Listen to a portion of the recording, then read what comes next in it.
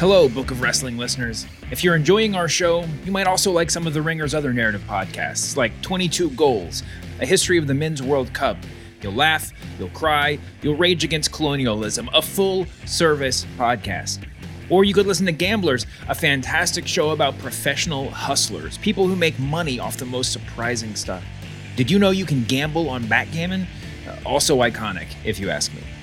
Or maybe you'd like one of our cultural narrative shows, like Gene and Roger, which is about the legendary movie critics Gene the Strangler Siskel and Roger Big Papa Pump Ebert. Icons through and through. We like iconic stuff here at The Ringer, and we appreciate you letting us tell you all about it. Thanks for listening.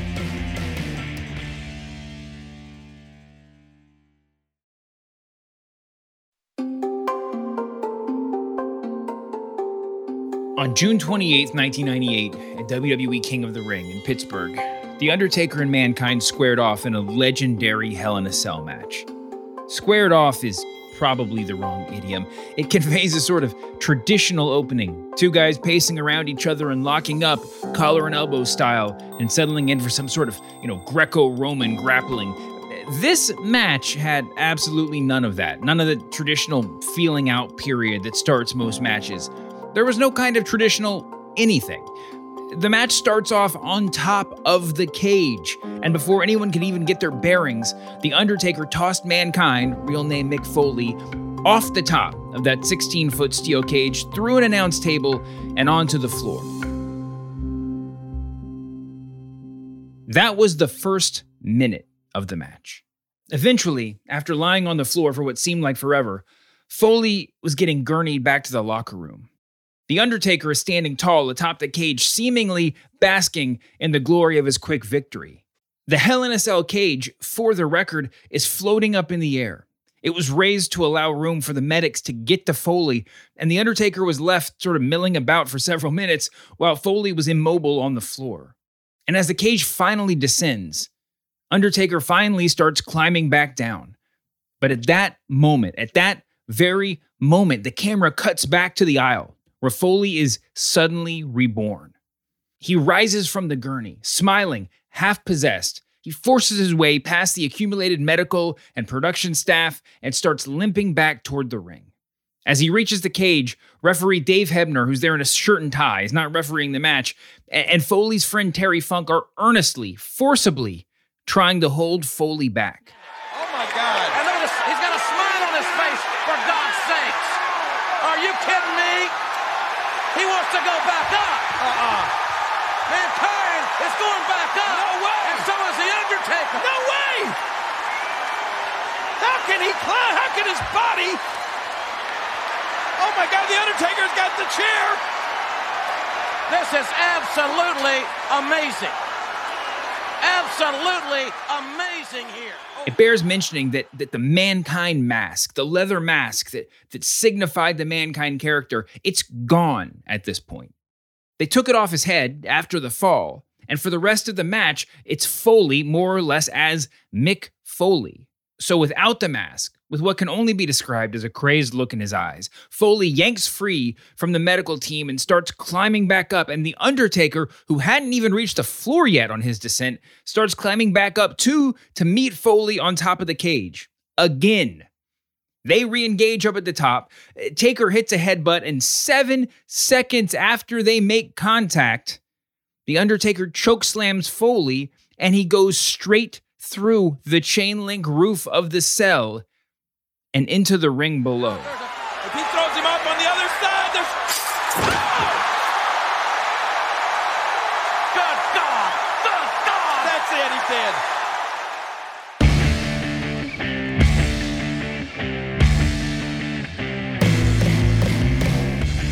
From Spotify and The Ringer, this is the Book of Wrestling, 25 catchphrases that explain the Attitude Era. I'm David Shoemaker. Now, if you don't watch wrestling, and if you don't, thanks for listening, you must be thinking, well, this was all planned, right? Well, no. The idea, at least as it's been retold through the years, is that there would be a series of chokeslams that would slowly detach the ceiling panel from the frame, and eventually Undertaker would sort of stomp Foley through, dangling at first, for a controlled fall onto his chest. When The Undertaker's foot went through the roof at the very start of the match, last episode, that was the first sign that this wasn't rigged up as securely as they thought it would be. Instead, Taker chokeslams Foley and he just goes straight through the roof as if it isn't even there, and he lands totally uncontrolled, unplanned, on the ring mat, which was famously hard back in those days. Foley lands on his upper back, the shoulder blades, neck, shoulders, head area, with the most gruesome thud that you can imagine. And to make matters worse, a steel folding chair that they had up on the roof as a weapon fell through the roof with him and landed on his face. None of that was supposed to happen. The fall off the top of the cell through the table, that's the moment that will live on forever. But this one? This is the fall that almost killed him. Well, somebody stop the damn match! Enough's enough! Here's announcer Jim Ross reflecting on that moment. It was challenging to say the least, because again, it became that second surprise. And the way Mick landed in the middle of the ring after falling through the top of the cell, which was not planned, you think the cell is safe and very firm and all that good stuff, but it wasn't. And here is Celtics broadcaster Sean Grandy, a friend of JR and a lifelong wrestling fan. And as he says many times on the second one, which we know was a much worse bump off the top of the cage, that he didn't even get up off the ground. And thank God he didn't, because he would have flipped around. He could have easily landed on his head. And I used to think for years and years, I thought that was a cover story, that was an unplanned, because he didn't want his wife losing her mind at him. And as years have gone by, I've started to think, because, they almost go through where everybody forgets the thing did almost end before it started, because the cage was going when they were walking across it. It wasn't set up for this. Nobody thought about that part, right? That it wasn't set up for this kind of bump or this kind of, being on top of it. When he got up, you're like, okay, maybe the first one wasn't so bad, but I think we all have that, longtime fans, when we're watching, maybe to protect ourselves a little bit. We want to think it's not that bad, but it's so apparent the more you watch anything, just what a physical throw it takes. Somebody stop the damn match! Enough's enough! The poor son of he's broken in half! JR's call here was reaching fever pitch. He was regaining his composure, it feels like, getting a little more into character, but he was still drowning in the pure emotion of what he was witnessing. I don't know if it was suspension of disbelief or what. Maybe it's just that JR's character was basically just Jim Ross. When he called for the match to be stopped, it felt, real.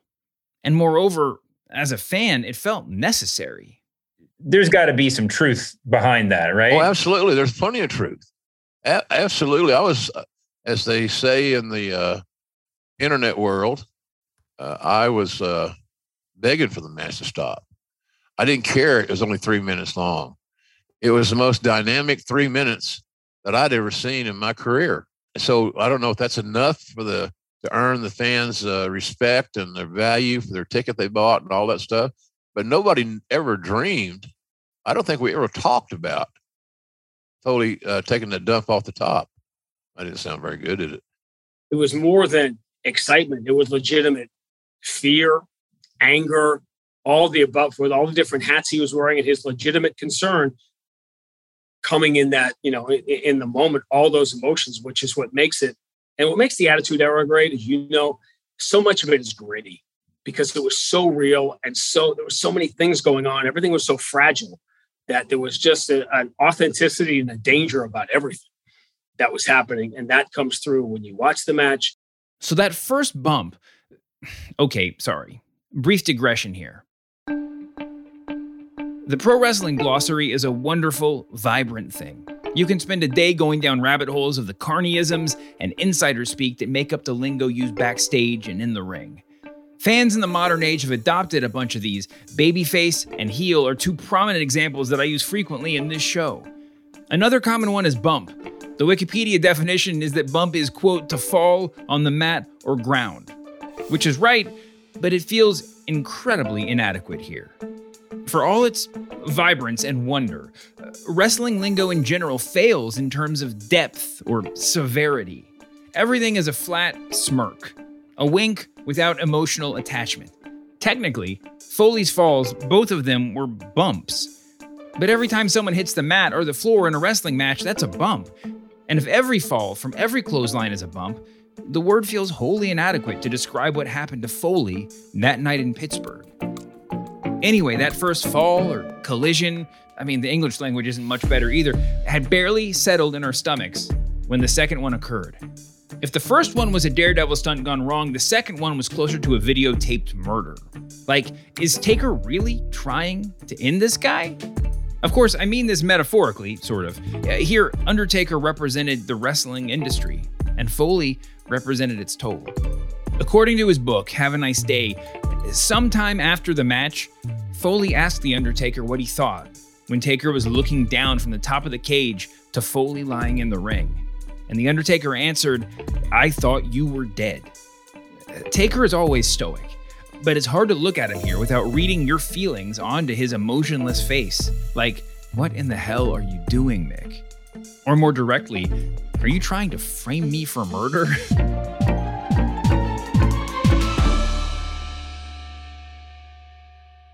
After he hits the mat, after the second near-death experience in this match, the trainers are immediately around Foley again as he's lying there, as are Terry Funk and Sergeant Slaughter. Funk wrote in his own autobiography that when he was watching from the back, he, quote, thought Foley was dead. "I ran out there and I looked down at him still lying in the ring where he'd landed. His eyes weren't rolled back in his head, but they looked totally glazed over, like a dead fish's eyes." End quote. Soon, Taker drops himself down into the ring. He lands awkwardly on his bum ankle and hops on one foot to relieve the pressure. The closest he came to breaking character in that match. The closest he came to breaking character maybe ever. Though one would forgive him if he had done otherwise. To buy time, to let Foley recover, I guess, he grabs Terry Funk and chokeslams him and rolls him out of the ring. And then, somehow, some way, Foley climbs back to his feet.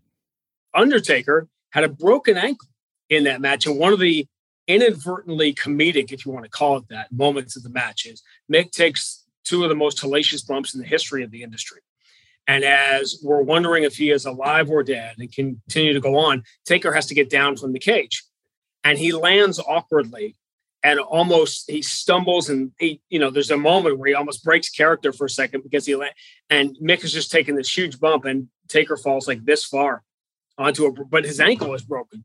For the record, there has historically been some disagreement over the level or degree of The Undertaker's ankle injury. But in 2018, he himself confirmed that he did have a fractured bone in his ankle that night. So he has a natural, reaction. And so that was one of the reasons they had to figure out how to salvage that match because Taker was not very mobile. And of course, the famous conversation with Mick and Terry Funk, beforehand about how to top what Taker and Shawn had done. At the beginning, Foley took the match to the roof of the cell because he couldn't think of anything more dramatic. That much was deliberate. The first fall was deliberate too, if so unpredictable as to be beyond any real expectation of safety. When he fell through the roof, though, that was by sheer accident. How is he still standing up? I don't have a damn clue. There's shoes, there's chairs. It was never going to happen like that again.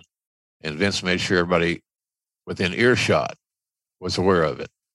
I don't approve this. It's too scary. It's too risky. We just don't need to do this ever again. Everything stopped. And there's a inadvertently comedic moment where JR goes into the I don't know almost what you call it. Damage control is the wrong word, but he apologizes. If this is the end of the match, we apologize. And Jerry Lawler, in a great moment of honesty or whatever, says, why would you apologize for that? As if this is the most spectacular thing we've ever seen. And JR immediately, he's in that mindset of, well, it was only a 2-minute match and we thought it was going to be a 15, 18-minute match or whatever we thought it was going to be. But that's that moment. That's when you knew it was different. Your partnership with Lawler, Jerry the King Lawler, is, of course, the stuff of history, but kind of felt like you were operating in synchronicity at kind of an all-time high during this match, too. Lawler was, compared to a lot of his other work, was about as serious as he's ever been. And it seemed like you guys were weaving in and out of each other in a way that I don't know. I mean, I remember loving hearing you guys call matches, but you rewatch it, you really listen close, and there's a real magic to the way you guys work together.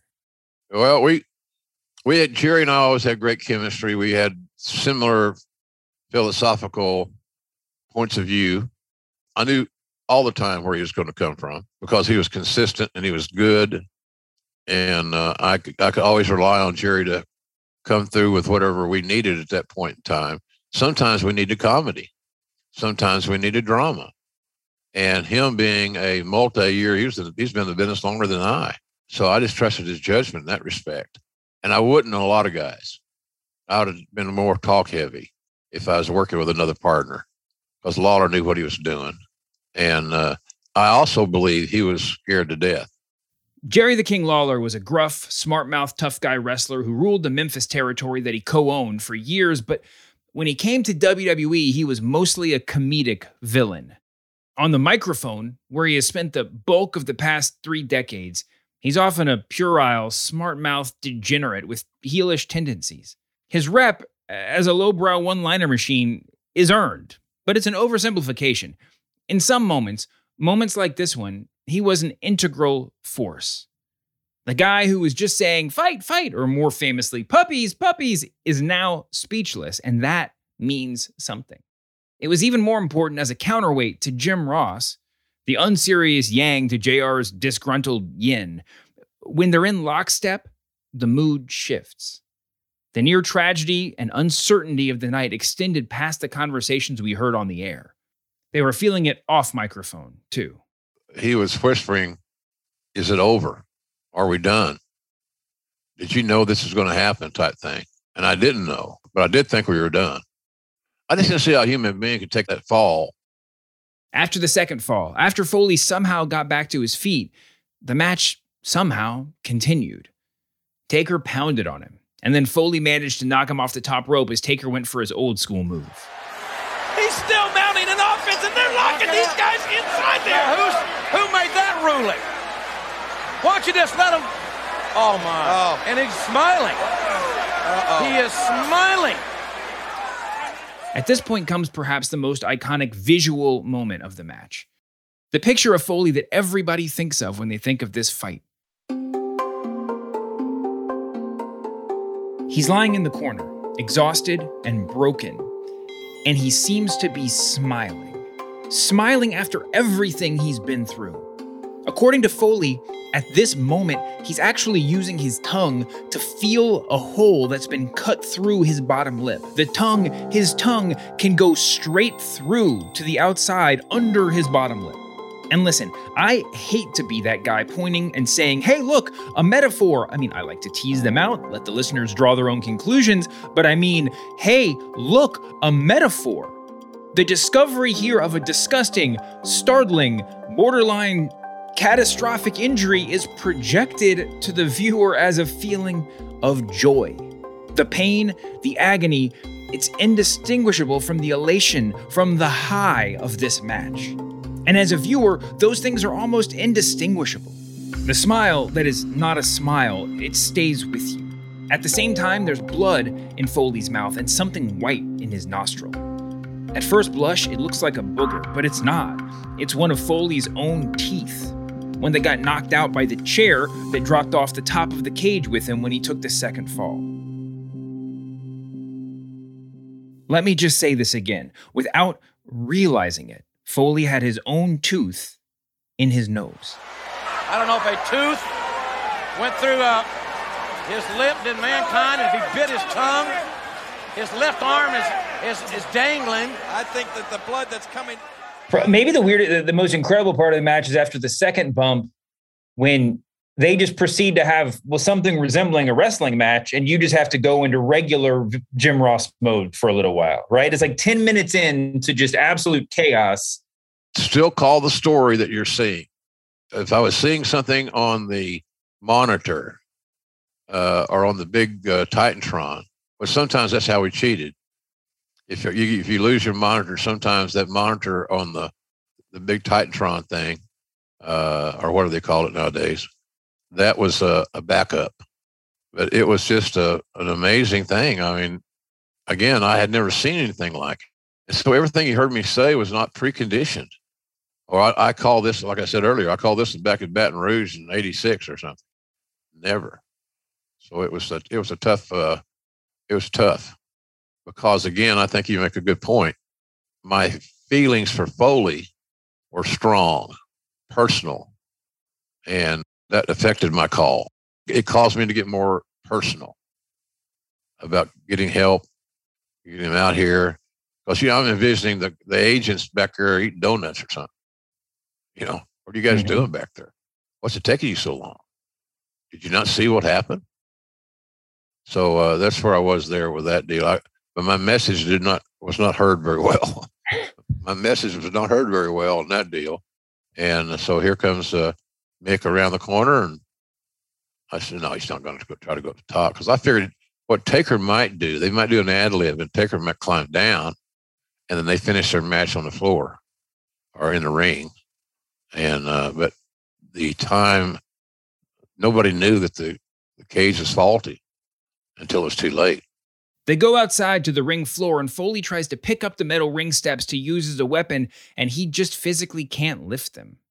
Taker gets the steps and hits Foley with them. Taker goes back into the ring and jumps out through the ropes, and Foley moves barely, and Taker flings himself into the cage wall. They're doing basically anything they can at this point to keep Foley in the match in the state that he's in. They're in hell. Undertaker and Mankind are in hell. Hell is in Pittsburgh tonight in this match. Foley gets hold of the chair and finds various ways to use it on the Undertaker, and he goes for a pin that Taker kicks out of.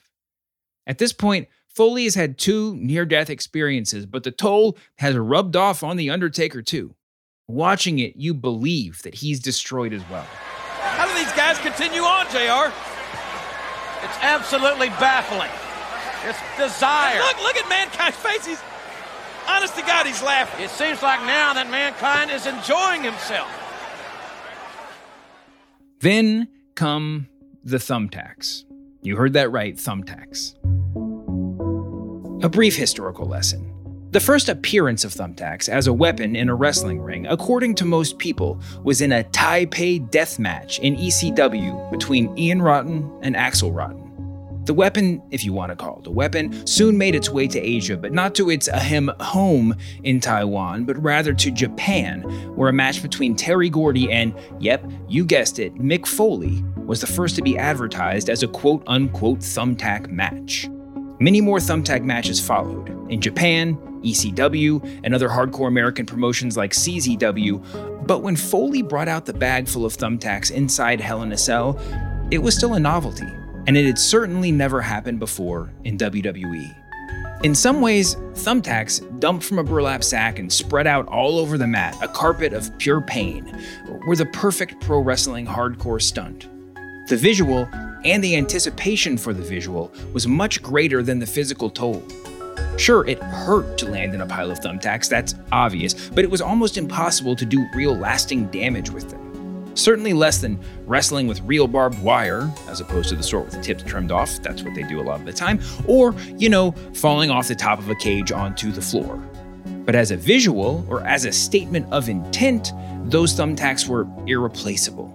Because if you didn't get the message from both of his falls off the cage, seeing Mick Foley's skin covered in the glistening silver of thumbtacks made the point. He was willing to do anything for this match, both in character and in real life. The toll of this match is epitomized in the thumbtacks in another way too. Afterward, after Undertaker tombstoned Foley into the pile of thumbtacks and won the match, back in the locker room, Foley apologized to producer Michael P.S. Hayes for forgetting the thumbtack spot. He didn't forget the thumbtack spot.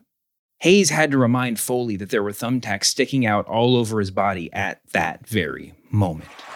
But God Almighty, he's a human pincushion. Demon God, he's got those tacks sticking in his... Oh no!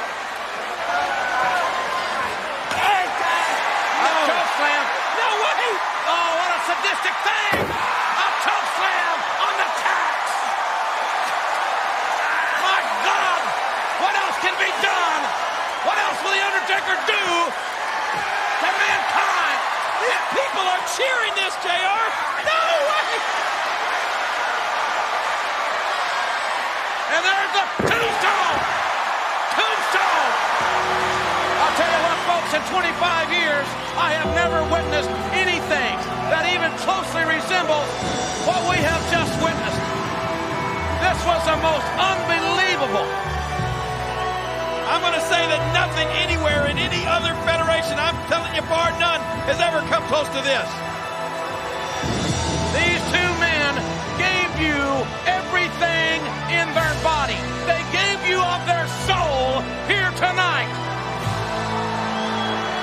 These two WWF superstars. And these people are standing and cheering for the effort, for the desire, for what they have just seen from two phenomenal athletes. Well, we got to get some medical attention in here. Look at the Undertaker standing there. Those tacks are sticking out of his arms as well. This has been the most ungodly match that I think we will perhaps ever see. After the match, Foley leaves the ring and goes to the back on his feet, but basically being carried by Funk and referee Mike Chioda, his arms draped heavily over each of their shoulders.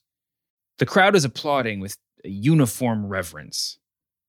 Funk has tears in his eyes as he looks into the audience and points at Foley, imploring them to appreciate what his friend has just done. Well, by God, if anybody ever deserved a standing ovation, whether you like him or you don't, that's your business. But how anybody could not admire the effort of this man, Mankind, Mick Foley, and The Undertaker is beyond me. I also thought, one more thing about the call of that one, there's a moment where he has to take the mask off, which he always hated. He always hated the mask because it wasn't great to breathe in or to work in, where he takes the mask off and he's on the ground next to JR, and almost subliminally or not, JR starts referring to him as Mick Foley at that point. And I think that became a legacy change for Mick, who had been all these different characters. And if you go back, not many people referred to him as Mick Foley before Hell in a Cell. But I think everybody started doing it from that point on. JR had called him Mick Foley on TV before, but the transition in this match is a real one. He goes from a character to a person. When he hits the floor the first time, after that first fall, he transforms from a character into a person. Of all the people who have ever played themselves inside a wrestling ring, nobody is as real, as human, as Mick Foley. And that's largely because of the humanity he presented in this match. And that's because of the humanity of Jim Ross. Believe it or not, the show wasn't over. Stone Cold Steve Austin versus Kane had to follow the Hell in a Cell match, and Jim Ross had to keep calling the night's events. Yeah, it was hard. It was hard to get back in the mode.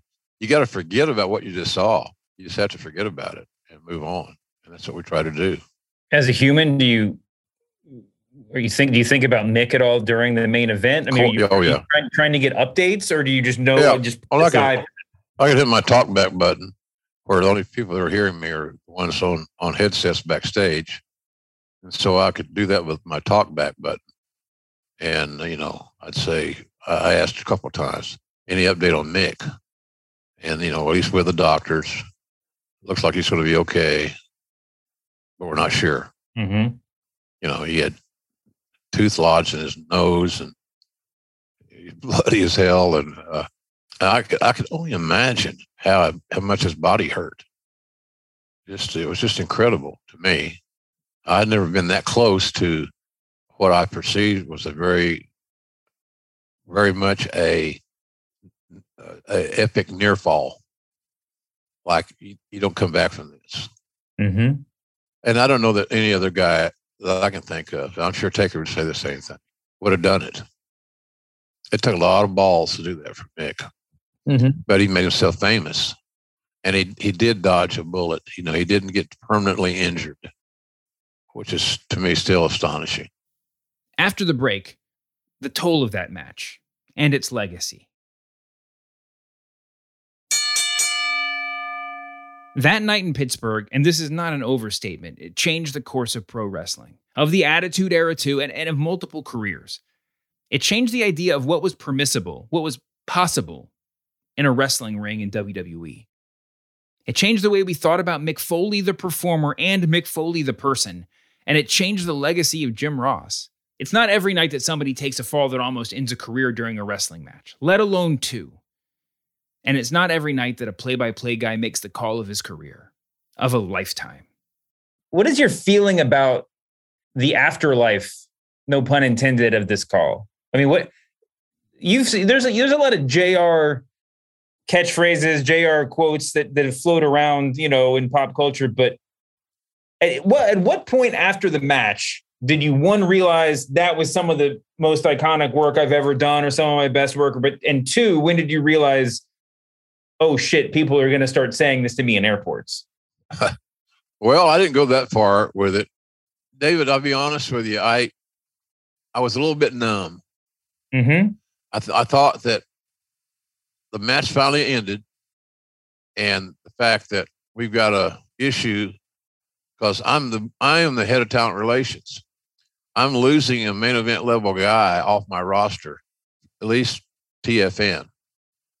At least that's what I thought. And Mick's going to miss work.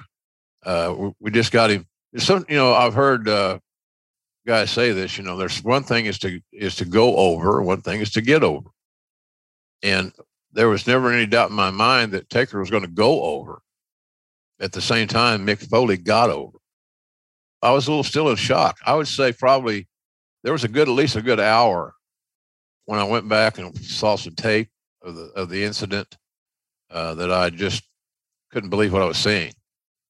And I didn't really remember what I even called because it wasn't memorized. It was just real.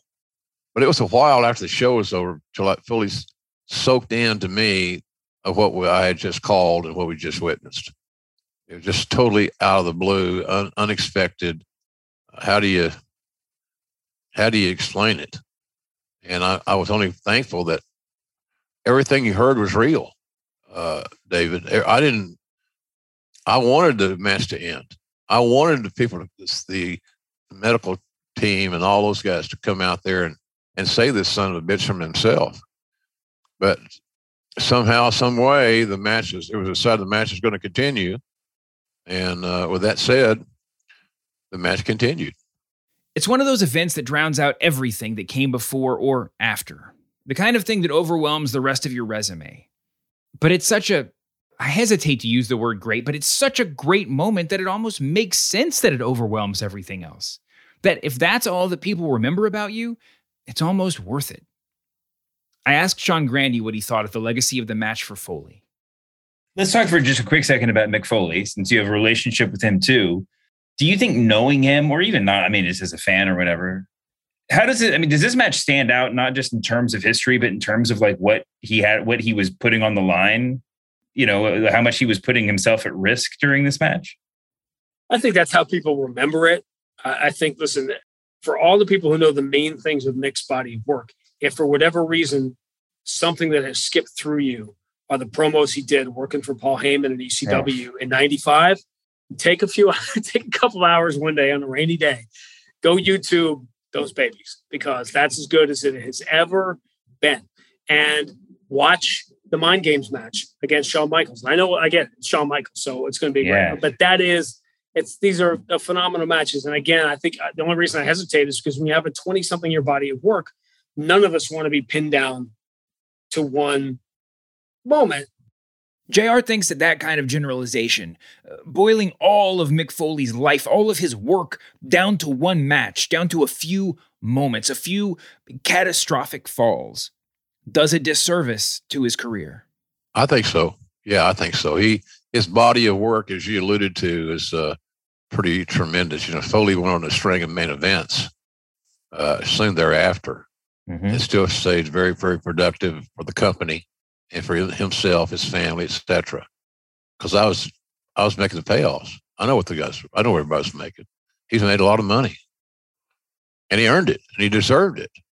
Yeah, that would not be fair. I would also say, in the same respect to this question, is that there's just no way in hell he's ever going to top what he did in Pittsburgh in 1998. Yeah, so I don't want to, you say too much about it and somebody's sort of, well, I want to try to do this deal. Don't do it. Don't try it. It's not worth it.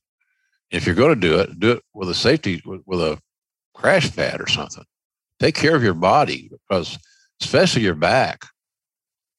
Guys don't understand that the majority of the things that end a wrestling match or end a high spot series is a flat back bump. So guys being able to execute flat back bumps is important, because that's where you land. That's your landing spot. That's your personal landing spot, is your back. And I just didn't think Mick would ever be the same. I don't know that he quite was, to be honest with you, but you couldn't tell by the way he worked. He had the it factor, and he had his niche, and he was not going to surrender it to anybody for any reason. And I always thought that gave me great street cred within the wrestling world, quite frankly. And I think that meant more to him maybe than the payday, and he liked the paydays. Your job is very different than Mick's, and obviously you're very different people, but in the same way, do you ever feel like, people remember this call and you kind of wish, like, man, once you remember some of my other calls, like I have other things I'm more proud of behind the microphone? Well, it'd be nice, but it's not deal breaker. It would be nice to have more of your work remembered, but I don't have a problem with that. I mean, it's just, I had other calls. Somebody has sent me a thing on Twitter the other day that showed me a clip of Undertaker and Jeff Hardy, where I said something to the effect of, "Climb the ladder, kid, make yourself famous." So that was it. And it stuck. All these years later, it's still stuck. Climb the ladder, kid, make yourself famous. So, I like to remember some of those. The Austin era has begun. That was a pretty big moment. We launched the biggest drawing card, most prolific babyface. And I know some Hogan fans will disagree, and that's cool. I don't have a problem with that either. But that call was the launching point for Stone Cold, and I knew it was going to be. And that's probably one of the only times I want to use this line if it fits. And that's kind of how I looked at it. If I felt like it's going to fit, then that's what I was going to say. By the time we got to that spot, it seemed like it fit. The Austin era has begun. And to me, that's another important call based on where Steve took that scenario. So it's an interesting thing. You don't realize that a match you called a pay-per-view that wasn't even the main event is going to have such a lasting effect on the viewer and the fan. I had no way I thought this was going to have this much sticking power. Nobody can picture the things happening until they happen.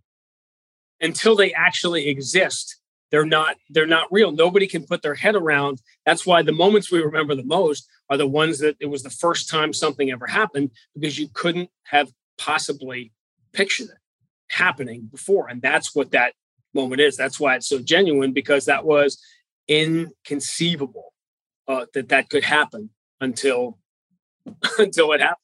That's exactly right. The afterlife of a match like that has real significance, but it doesn't just exist in memory. The falls live on forever in WWE video packages, and Jim Ross's commentary lives on forever too in memes.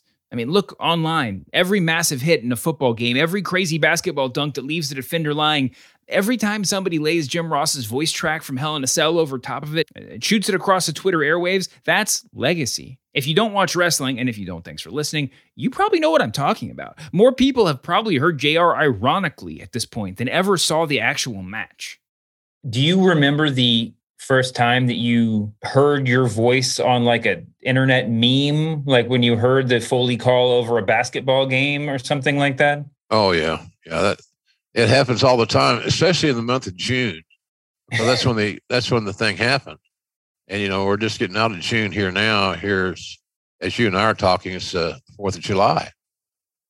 If they don't screw you up. But the one thing about this, I don't think about this match all the time, but I'm reminded of it all the time. And and on days like this, I'm kind of glad that I did, because I'm remembering things through this muscle memory deal, I guess. And I just thought it was great. You know, it was a historic moment. Yeah. Is it a moment that I regale in? Is it a moment that I said, well, I can't wait to relive something like this again? I don't want to ever relive anything like this again. Because quite frankly, if Foley wasn't so damn tough and used to his body being punished, then, you know, we ain't talking about this. Nobody else would have done that bump but Mick. And that's why when they got it to the edge of the cage, the edge of the cell, that's why I thought that, no, wait a minute. Surely to God, you're not going to think about that. And then all of a sudden they get an inch closer and a little closer, and all of a sudden Taker gets Mick in a position where Mick can rotate and land on his back. Just never saw it coming. Never saw it coming. And it was pretty damn amazing. Still to this very day. All these years later, it's still amazing. How do you feel when you hear your audio laid over other videos? Do you feel like it's a compliment or like it's a copyright violation?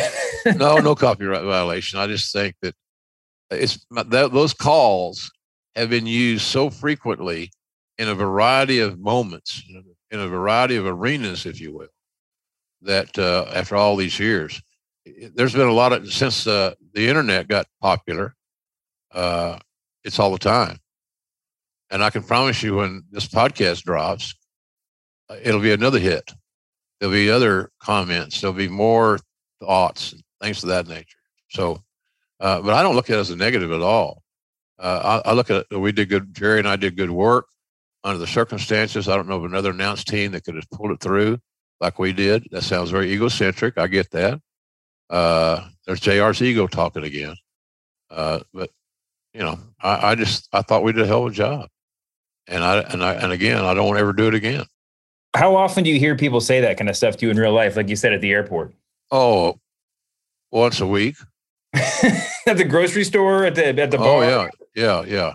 You're the wrestling guy, right? Yeah. I said, hey, I watched that Hell in a Cell match with Foley and Undertaker. That's something else, wasn't it? You know, that's how they get into the conversation. Or they don't know, they know who I am, but they don't want to admit that they watch wrestling. Then they finally admit that they watch wrestling, and they talk about, you know, their fandom. And anybody that's in that attitude area world, the fandom is this largely. It's the most significant thing that happened in the attitude era, in my opinion. You and I are talking about it today after all these years. We're a long way from 1998. Oh, yeah. Yeah. Do you ever like walking down the street or walking through the mall and you hear somebody just yell like, by God, from like 100 yards away just to see if they can get your attention? Of course. Yeah. Is it part of the life now? They've killed him. I hear that one a lot. Hey, JR, they killed him. You know, that kind of thing. So, hey, look, they're having fun. They're enjoying their memory. And I just look at it as, you know, thanks for watching. Appreciate you remembering. Because some of these people that are saying these things, David, they weren't old enough in 1998 to watch it. They watch it. They've outsourced it. They've got it on YouTube or WWE's online stuff, the Peacock thing or whatever. But there's ample illustrations of that night available. And so as long as that stuff is still available, I got to think that I'm going to still hear those comments. I think his humor about it, like when he's asked about it, is he's asked about it, you know, every day. You deal with it. You come up with your funny answers, and it goes on. And in this world, I think JR has made peace is the wrong word, but I think part of him who wanted to be a football announcer and would have been a great NFL announcer, but he got typecast like Marshall Brady before, right?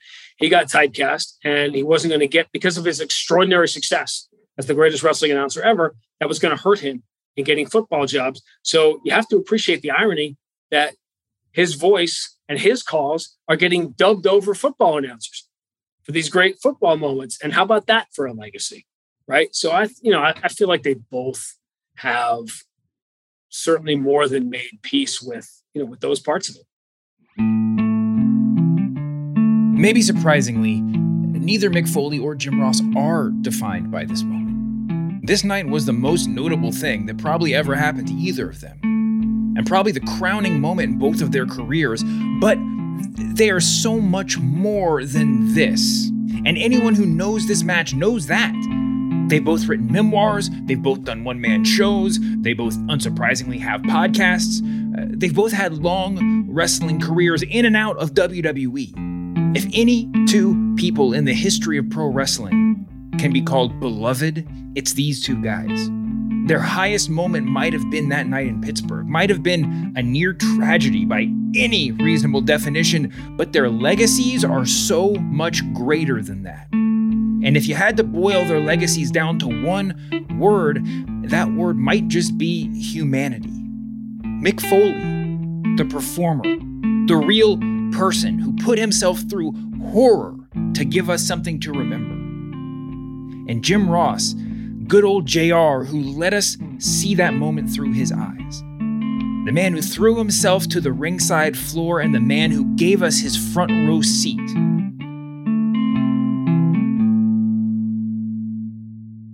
There are a million death-defying moments in pro wrestling history. There are a million great calls, but there's only one match like this one. And that's because it wasn't a stunt. It wasn't a performance. It was life lived. As wild as that is to say, it was, and I use this word deliberately, real. It felt that way. It was that way. And I think these moments, the reason that we're getting back to the same thing, which is that the best moments ever are moments of honesty that are genuine, that you get the genuine people and their true emotions. And that's what you have to be in almost any situation, is that you have to be yourself. There's a job to do. But the reason we love, and I honestly think, and I'm of the school of thought that of the Vince McMahon being a genius. That's always been my, I grew up in the Northeast. I grew up with Vince McMahon. I get all the foibles, all the arguments. We could do a million podcasts, right? On a million different topics, all of them, from Montreal to continuing the show after Owen.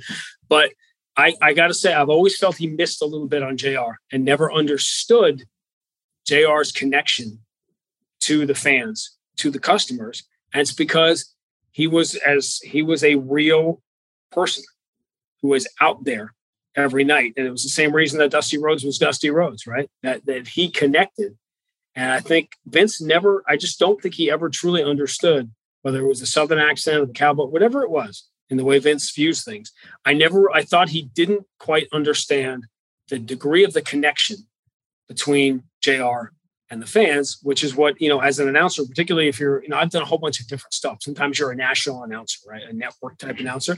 But when you're an announcer for a team, you are part of a community. You're part of a fan base. And JR was, he was their voice, and people, they loved him and they trusted him and they knew he was one of them. And that's why, it would have been really hard for anybody else. That was the guy you wanted there. This was their guy.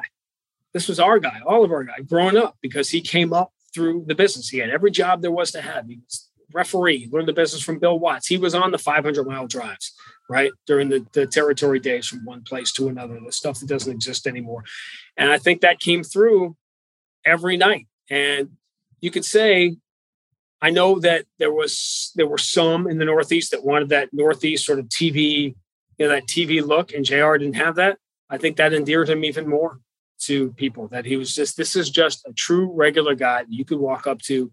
And from politics to announcers to everything, that baseline standard of, hey, I want to have a beer with this guy. I think how is JR not at the top of the list when it comes to that stuff? This is a show about professional wrestling. It's a show about matches and moments, and of course catchphrases that matter to us and why they matter all these years later. But the Attitude Era is, in part, about wrestling expanding into the real world, both in terms of its influences and in terms of its influence. It's about the mainstream wrapping its arms around pro wrestling, and about pro wrestling, in turn, getting the world in a headlock. And when discussing a moment as significant and as real as this one, it's helpful to look out into the world and try to process the significance of a wrestling match, a fall, an injury, and yes, a play-by-play call, by placing it in the broader history of sports. Foley's falls transcend pro wrestling. And "As God is my witness, he is broken in half" isn't just a great wrestling call. It's something bigger than that.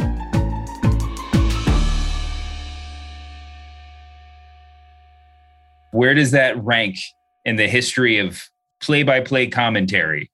Within its context, there's memorable moments in every sport, right? That you remember. I can't, is there one, and maybe it's the era we live in, right? With the memes and the GIFs and the, as I like to say, the gift that keeps on giving. When this became attached to, we talk about the GIFs and the memes, but what that means is when something happens and there's a huge tackle, or something happens in a football game, something happens in a basketball game, somebody dunks on somebody, what that means is the first thing they're thinking of is JR's call. Forget what the announcer just said. I mean, it's probably happened with games I've done. I've probably been dubbed over, right? In highlights. It hadn't occurred to me until now with "Good God Almighty, he's broken in half."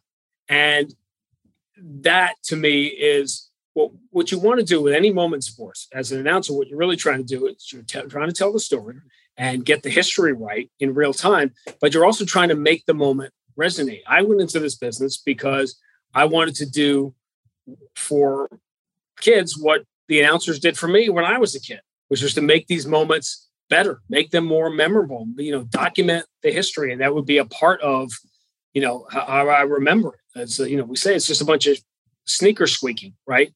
Without an announcer to be underneath it and to capture the moment. And I know that it's funny because knowing these two guys as well as I know them, they have this extraordinary Hall of Fame body of work.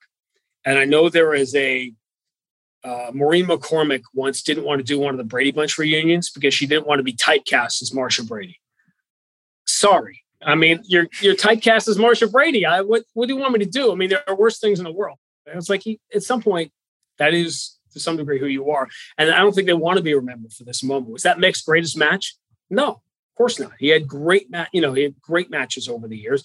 And JR in a Hall of Fame career of announcing, JR called the Flair Steamboat matches in '89. Think about that as, true, pure sporting events. So there's always that moment where you don't want to be typecast into one moment, but I'm not sure there is pro wrestling play-by-play attached to any one match ever in the history of the industry than JR's moments and Mick's moments coming together. I don't think anyone's really appreciated it in real time.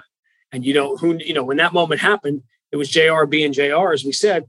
He's not thinking 20 years from now, and people are going to be doing podcasts about it, or going to be playing a meme every time a free safety drills a wide receiver coming across the middle of the field. It's just the moments that people treasure are the ones that are just beyond genuine, and you cannot create them. I guess what I'm getting at, David, is it's a lifetime of preparation of being JR, calling wrestling matches, of telling stories.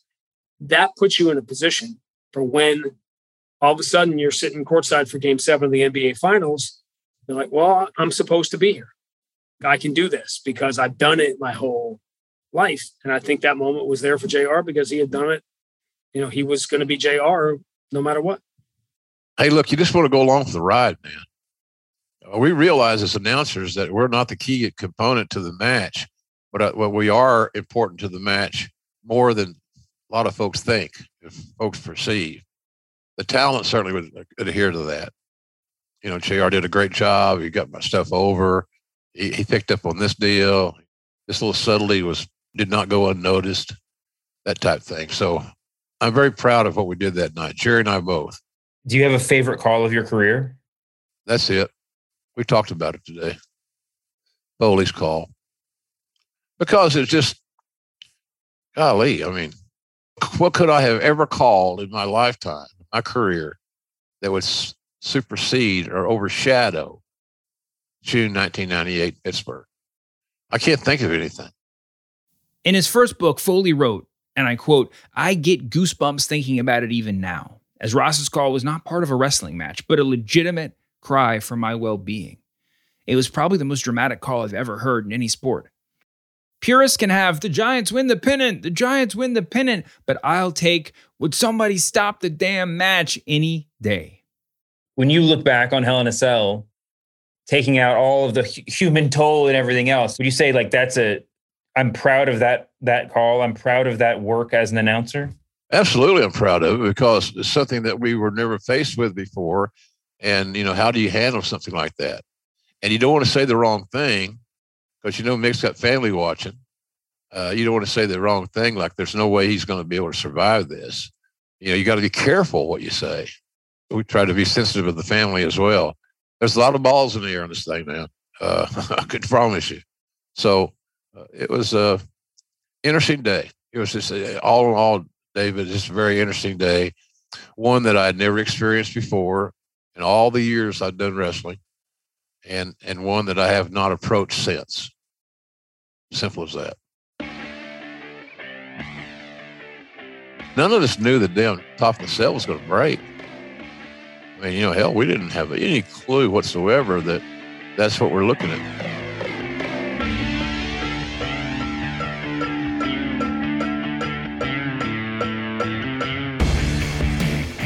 I wrote and reported this podcast. The show is executive produced by superstar Bill Simmons, Sean the Strangler Finnessy, and Jumpin' Juliet Litton. Our producers are B. Brian H. Walters, Big Papa Pump In Cruz, and Vivacious Vikram Patel. Story editing by Hacksaw Cal Davenport. Sound design and final mixing by Sweet Scott Somerville. The music you hear in this episode is from Epidemic Sound and Blue Dot Sessions. Copy editing by Amar Bad News Burton, and fact-checking by Dangerous Daniel Comer. Art direction and illustration by me. I'm David Shoemaker, aka The Masked Man. Thanks for listening.